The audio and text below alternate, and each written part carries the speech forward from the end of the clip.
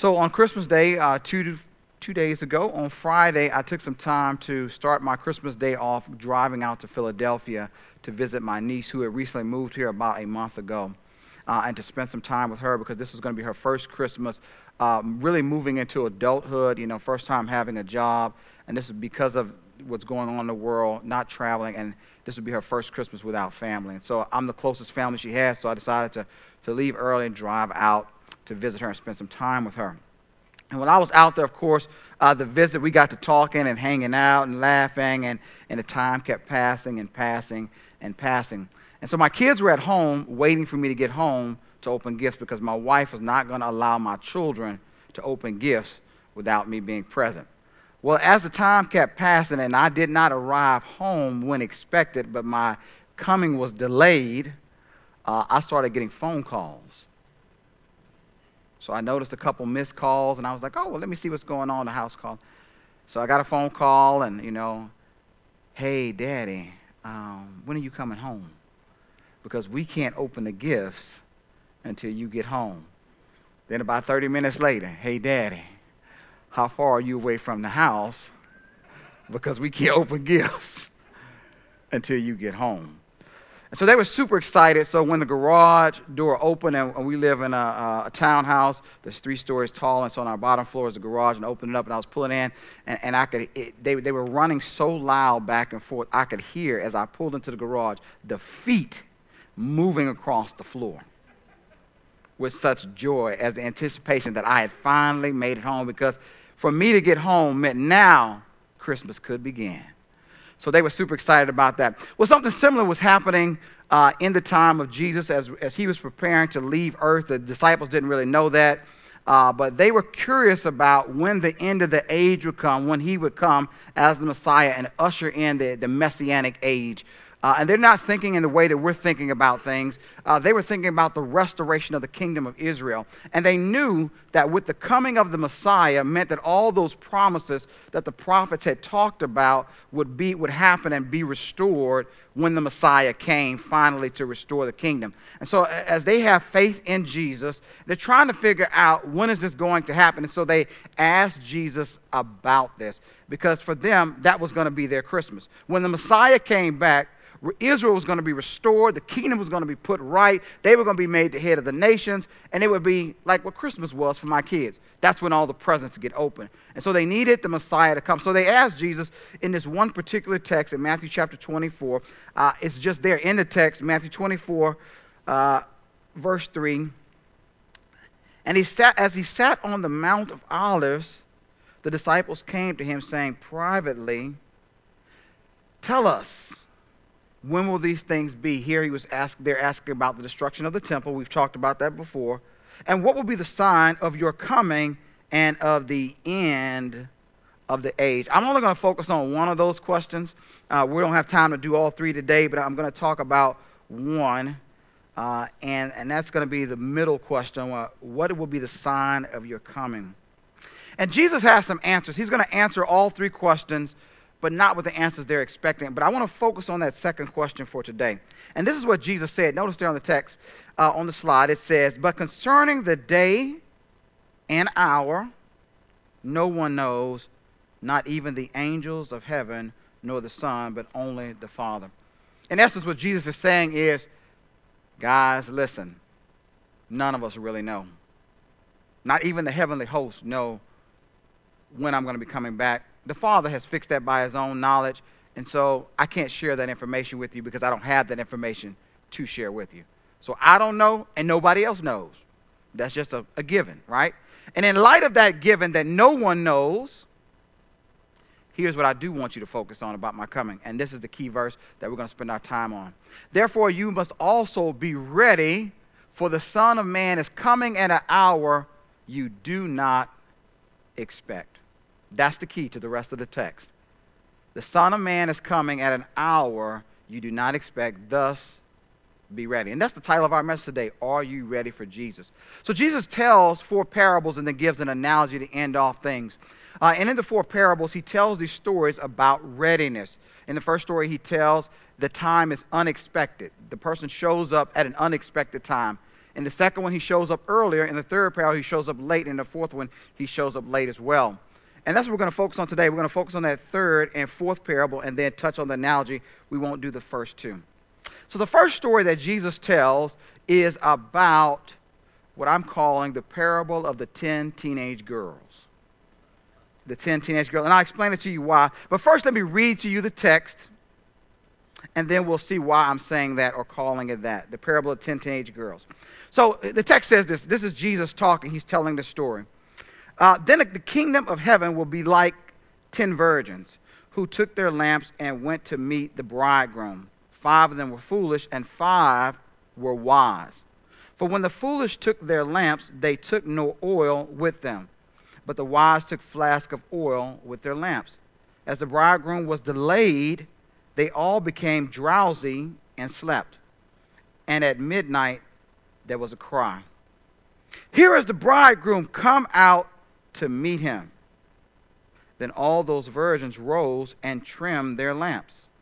And the foolish said to the wise, give us some of your oil, for our lamps are going out. And the wise answered, saying, since there will not be enough for us and for you, go rather to the dealers and buy for yourselves. And while they were going to buy, the bridegroom came. And those who were ready went in with him to the marriage feast, and the door was shut. Afterward, the other virgins came also, saying, Lord, Lord, open to us.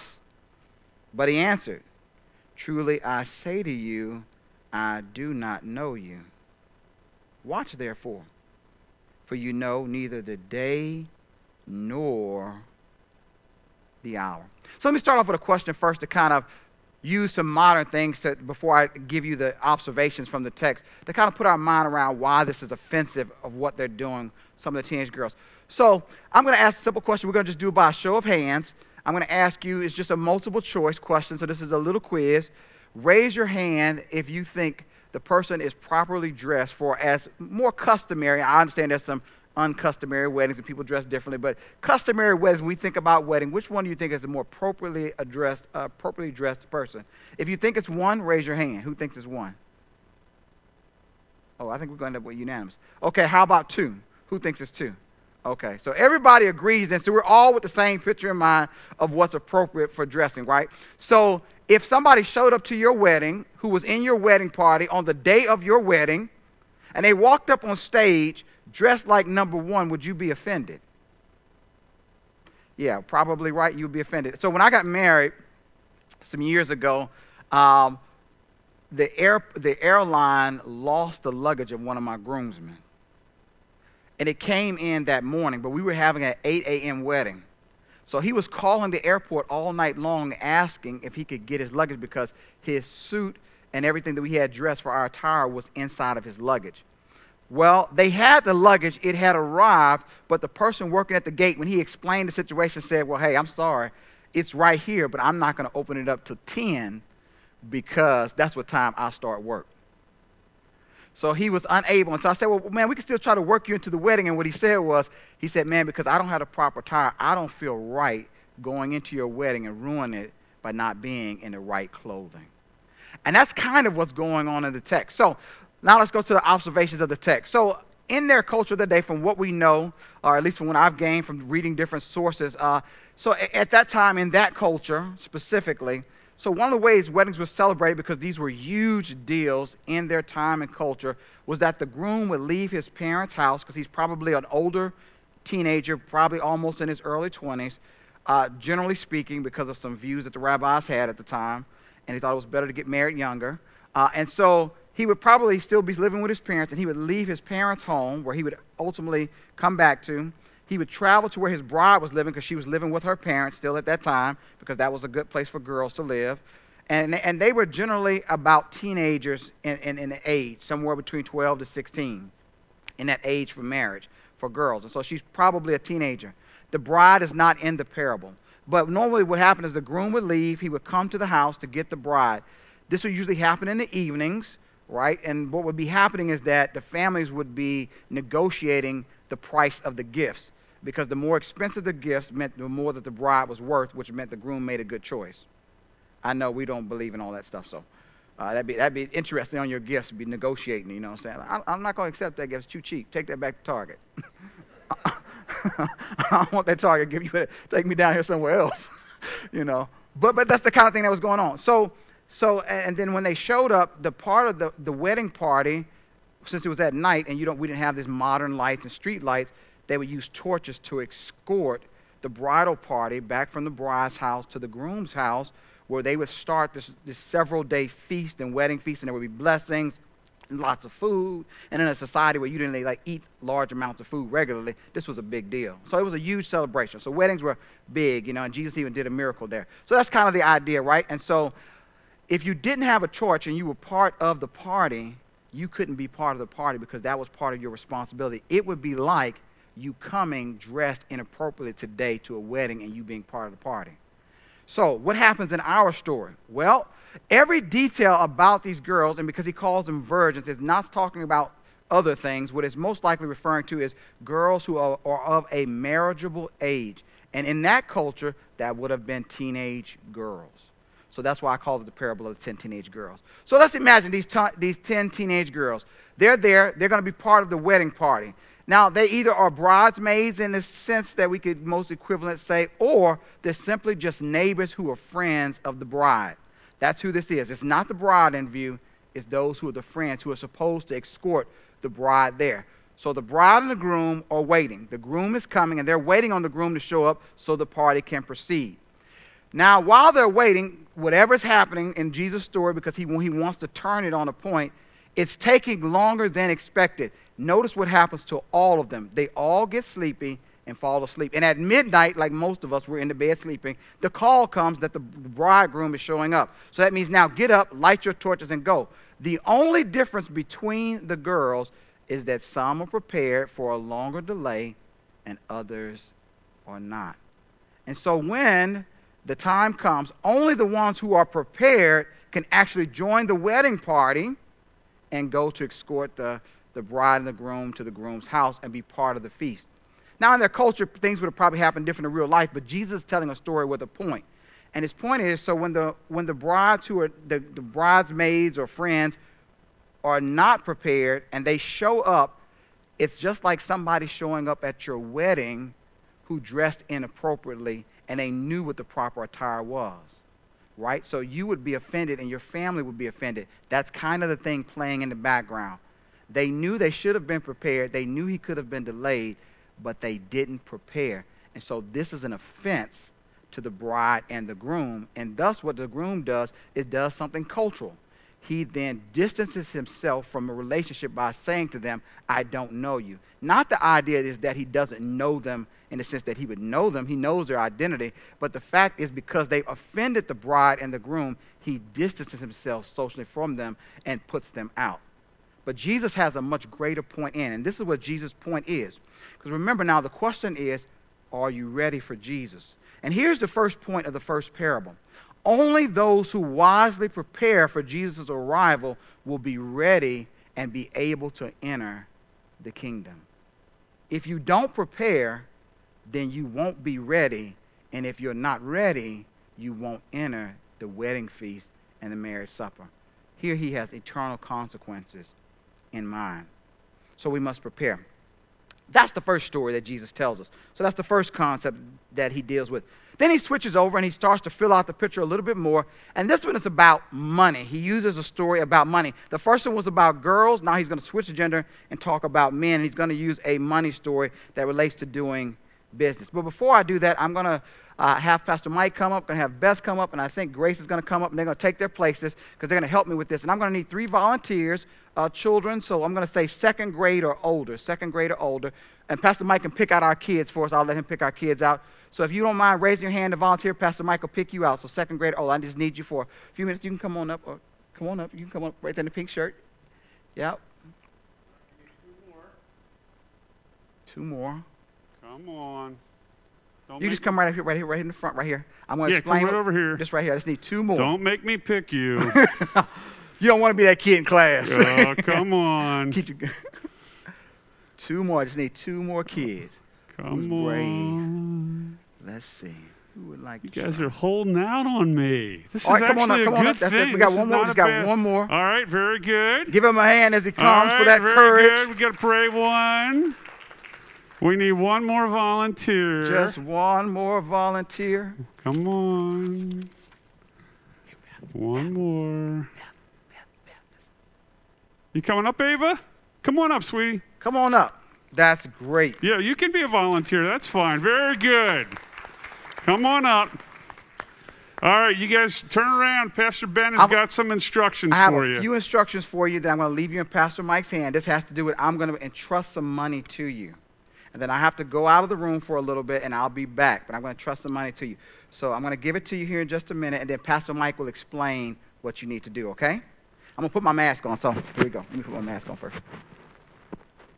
Okay, so we'll start with the oldest. Look like the oldest here. Give you $5, $2, and $1 for you to hold on to. Pastor Mike's going to tell you, I'll be back in just a minute. All right, so we got to get names. What is your name? Elamarmi. Elamari?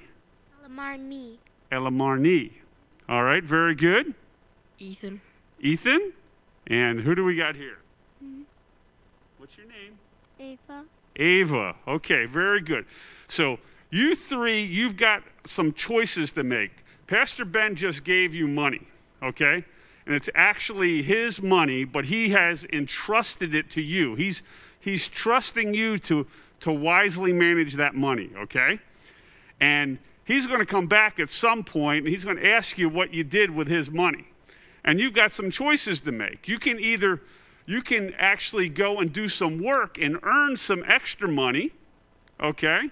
Or you can spend the money he gave you over here on the candy table, all right? Or you can earn some money and spend some of it on the candy table. You can blow it all on the candy table. You get to do whatever you want with that money. So we're going to give you about 3 or 4 minutes to figure out. You can go either to Miss Beth or Miss Grace. Go ahead, do what you want to do. Whatever you want to do. You can buy candy. You can earn money. You can do whatever. Ava, do you want to earn money or you want to buy candy? All right, let's go get some candy then. All right. Miss Grace will help you figure that out. Miss Beth will tell you what you got to do to earn your money. Okay, so Ethan, right? You have $5.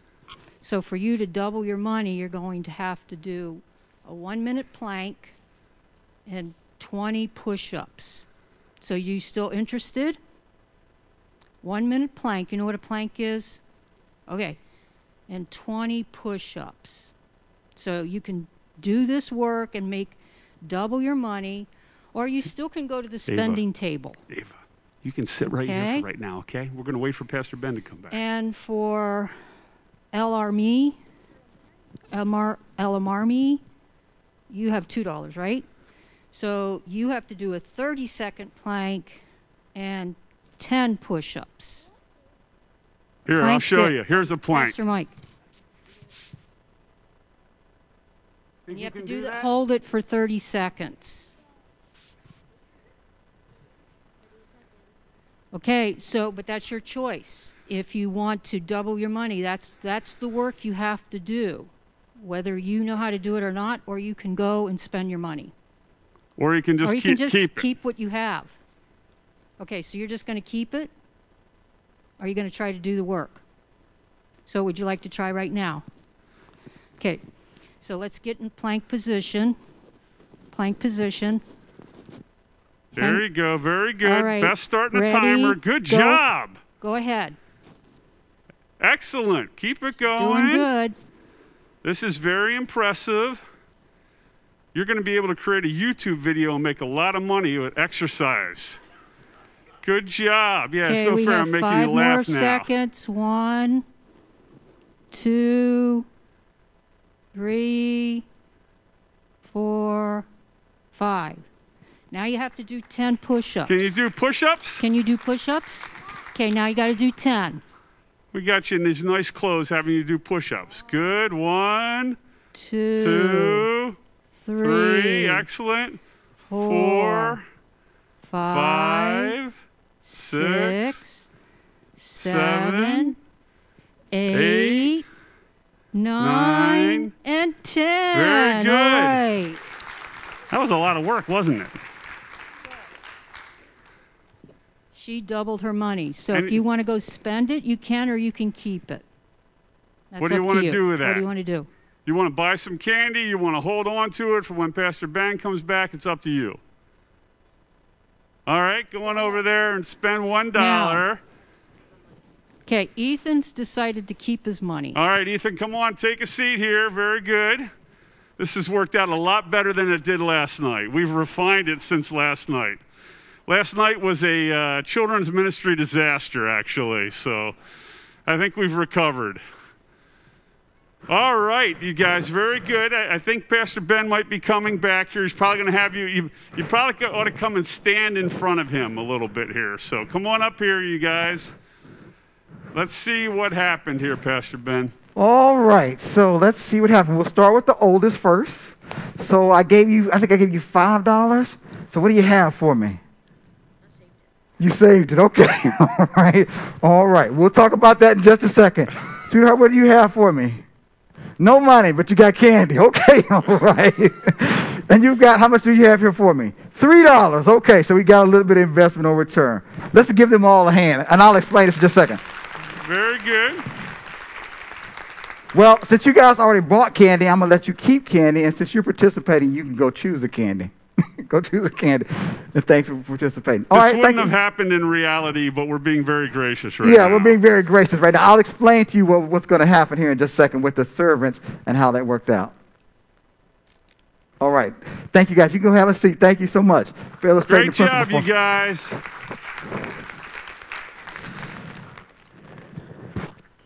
So we're going to read the story and then see what Jesus does in the text. It's going to be a little bit different. So because we were dealing with kids, I decided not to treat them like adults. If this had been adults, this would have been a different situation. So let's go to the text and look at the text and see what the text actually says. So Jesus tells this story. For it would be like a man going on a journey who called his servants and entrusted to them his property. To one he gave 5 talents, and to another 2, and to another 1, to each according to his own ability. Then he went away.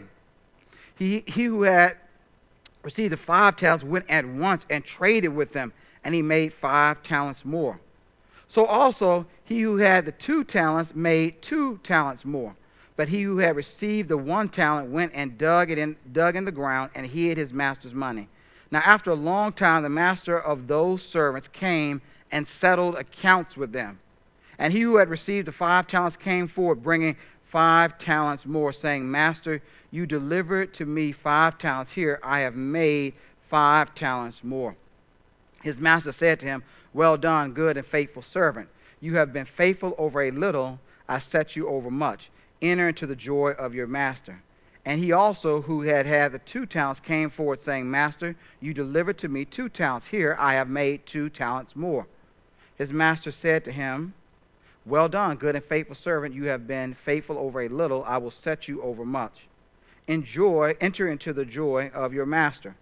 He who also had received the 1 talent came forward, saying, Master, I knew you to be a hard man, reaping where you did not sow and gathering where you scattered no seed. So I was afraid, and I went and hid your talent in the ground. Here you have what is yours.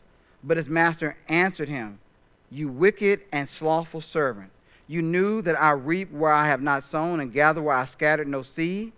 Then you ought to have instead have invested my money with the bankers, and at my coming I should have received what was my own with interest.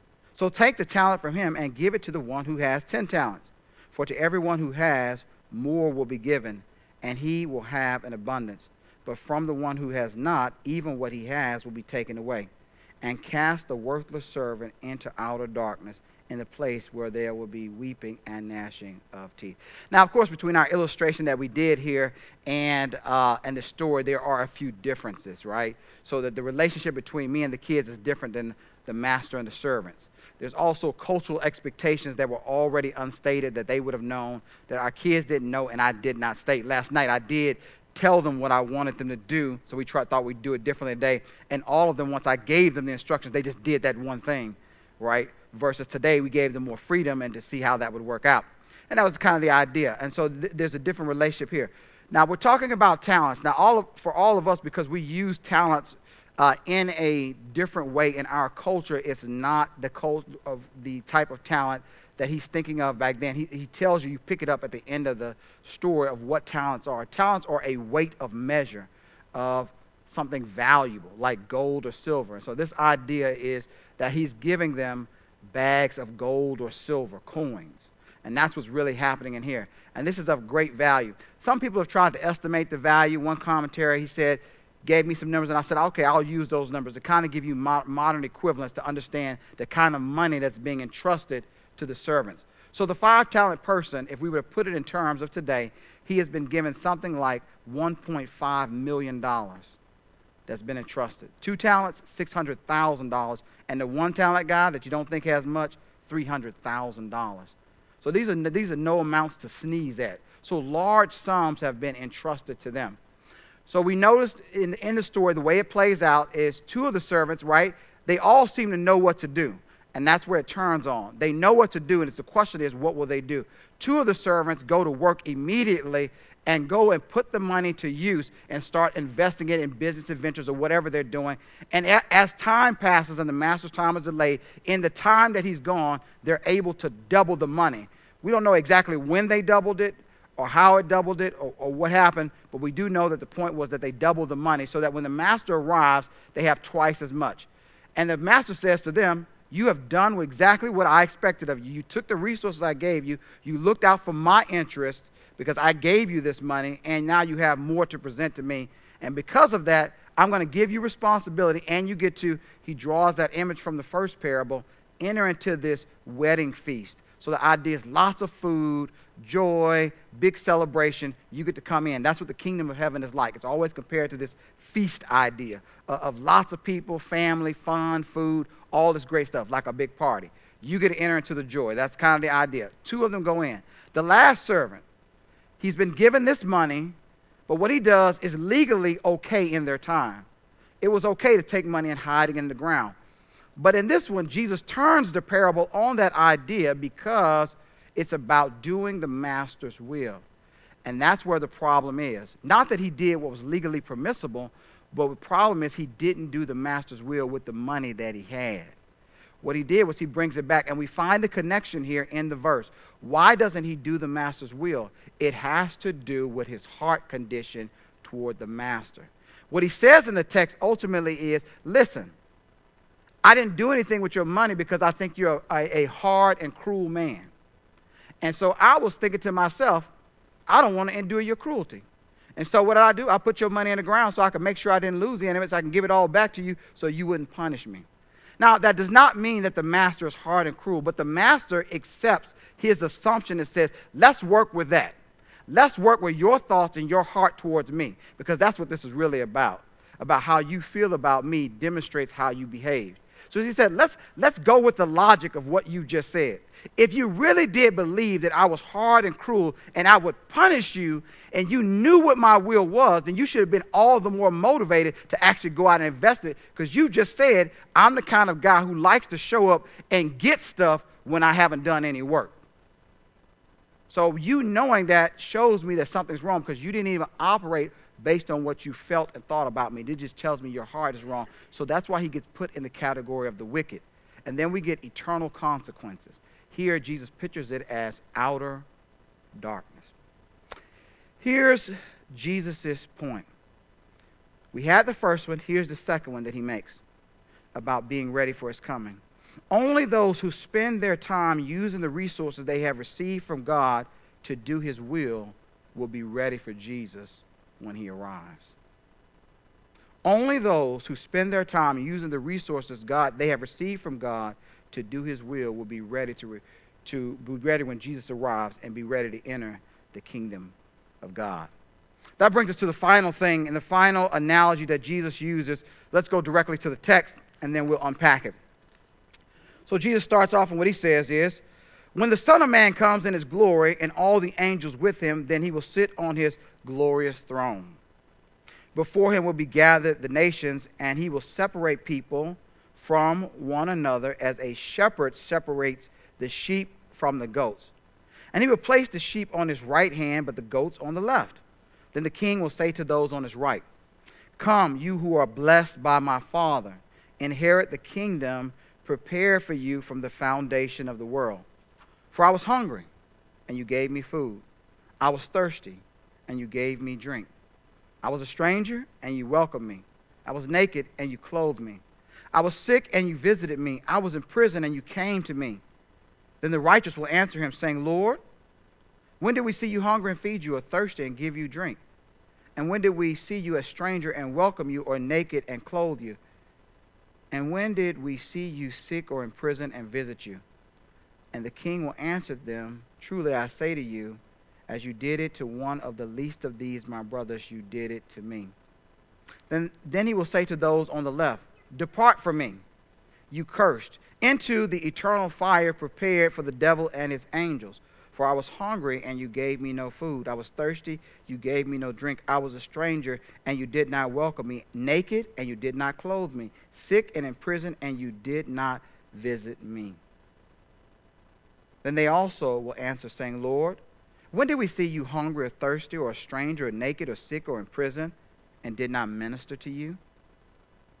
Then he will answer them, saying, "Truly I say to you, you did not do it to as you did not do it to one of the least of these, you did not do it to me." And these will go away into eternal punishment, but the righteous into eternal life. So Jesus uses an analogy here. He has the imagery of their society. He's just drawing things from their culture. Here is of a shepherd with his sheep at night and his goats, and he's going to separate his flock. I'm told that goats need to be closer together because they don't do well with the cold as well, and the sheep can bear it so they can hang out a little bit more separate. So at night he's going to separate the sheep and the goats. Although they look similar, he's going to separate them out. And he's going to take time to look at each one individually and say, "You go here and you go there because you're a sheep and you're a goat." And he uses this analogy to be able to help understand what he's going to do with people on an individual basis. Now, if you notice in the text, it all hinges on the lives that they've lived, not the professions that they've made. So in Jesus' parable, he's already made a connection for us in the parables he's already been telling. Earlier, that the parable I did not tell you in Matthew 24:48, what the text actually says in the Greek is that he says in his heart. So he has a thought in his heart, and what he thinks inwardly is ultimately what causes him to act in an outward way. Notice in the same thing in the parable we just read, there was a certain thought of feeling a concern or relationship toward the master. There was an internal condition, and that then affected what he did in his life. So the connection that Jesus has already made is that the actions that we see in a person's life give us evidence of the kind of heart that they have toward him. In this text, that's what the whole thing hinges on, right? So everybody sees the glorious Lord sitting on the throne, and they're thinking to themselves, "I would never treat you bad. I would never mistreat you. I would never not meet your need, great king." But Jesus says, you always had opportunity to do that when you were ministering to those who were associated with me, my disciples. When you ministered or didn't minister to them, you were doing it to me, because what was going on in your heart toward me affected how you treated those who came in my name. So your life is demonstrating what was going on in your heart. And so your life has revealed the type of heart that you have toward me and your relationship, and thus your judgment is based on that, and they're separated out. One to eternal life and one to eternal punishment, which has been pictured for us here as outer darkness. What did they do? When the people who were associated with Jesus were in needs, notice what the text says. He talks about two different types of needs: physical needs and emotional needs. One, physical needs: food, clothing, drink. Emotional needs: visiting when I'm sick or I'm in prison. Idea of prison here is I've been sharing the gospel and I've been in prison for my faith, and you're concerned about me, so you come to encourage me and to minister to me to stay in the faith. That's kind of the concept here. So it's showing love. That's ultimately what they're doing. They're doing exactly what Jesus told them to do. They demonstrate a life of love. through their deeds, not just their words.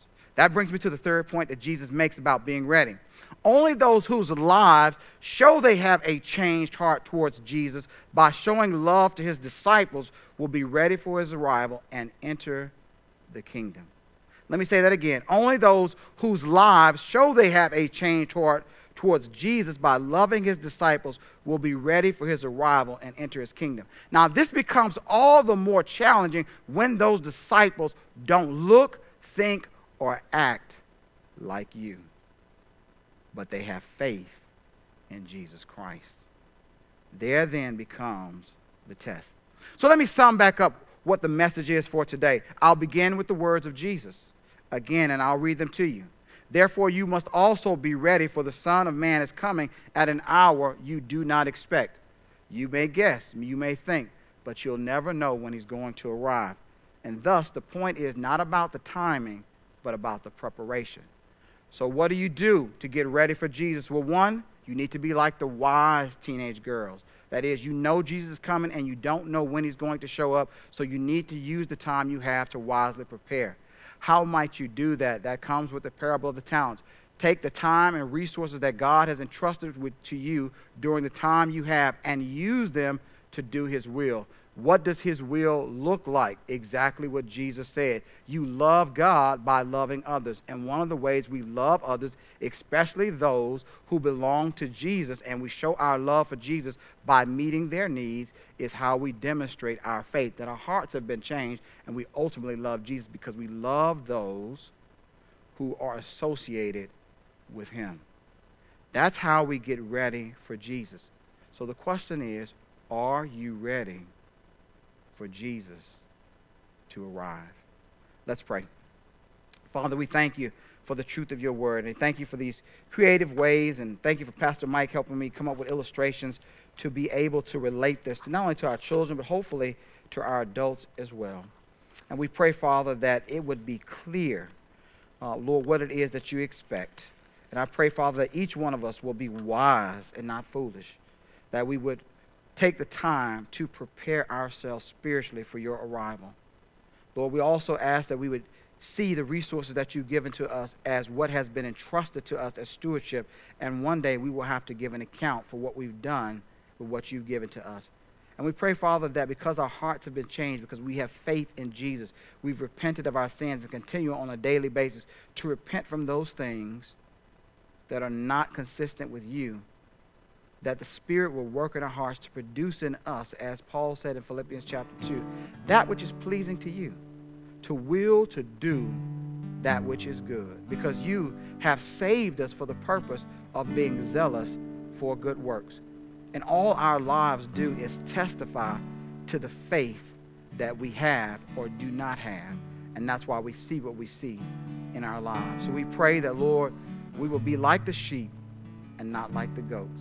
And on that day, what will be demonstrated as works of the Spirit, not our own works, because we've been keeping in step with the Spirit, he would produce in our lives those works that give evidence of our faith in you.